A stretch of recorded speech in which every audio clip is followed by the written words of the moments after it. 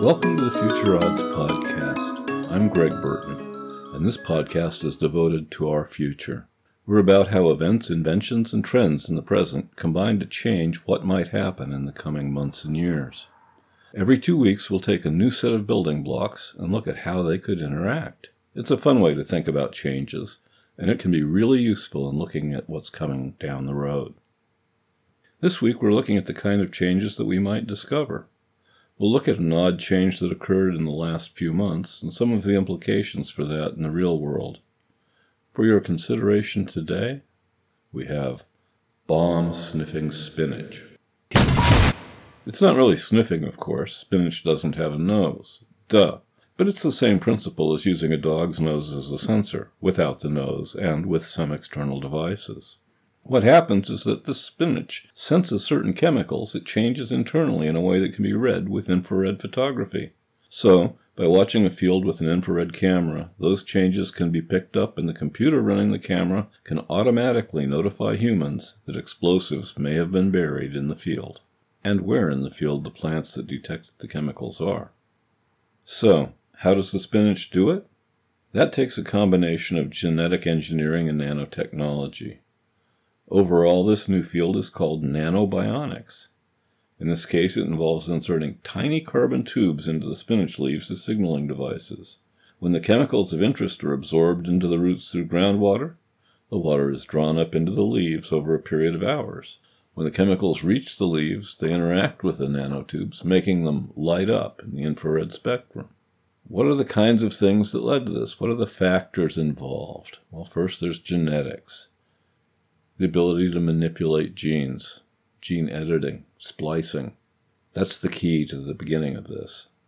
Once you have that, then the ability to make cells and living things fluoresce. In this case, it's nanotubes. The already existing ability of plants to respond to specific dissolved chemicals is the basis on which this all works. Plants are wonderful analytical chemists, even if they're not aware of it. So that's the genetics. And then in nanotechnology, we have the discovery of nanotubes and the ability to create them, and the ability to insert them into plant leaves. Then we have infrared photography. We've got genetic engineering and nanotech, and infrared photography, but there's also social factors that lead to this. Perhaps the most important one is a perceived need for safety from explosive devices and bombs. As a proof of concept for this type of nanobionics, detecting explosive materials would attract far more attention than the ability to detect, say, industrial pollution. But pollution monitoring may turn into the more useful advance.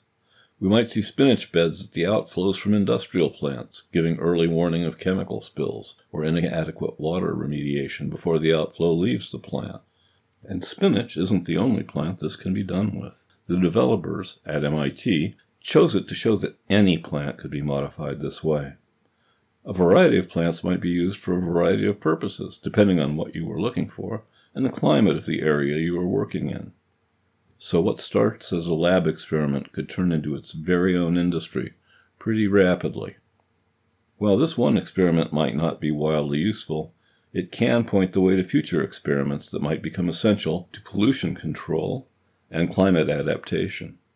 Nanobionics is a field to keep an eye on, particularly over the next 5 to 10 years.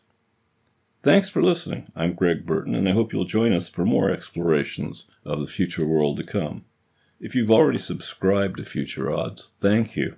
Your continuing support means everything. If you haven't yet subscribed, you can do so on many podcast sites, including Google Podcasts. Until next time, may your load be light and your path be easy as you push on into our future.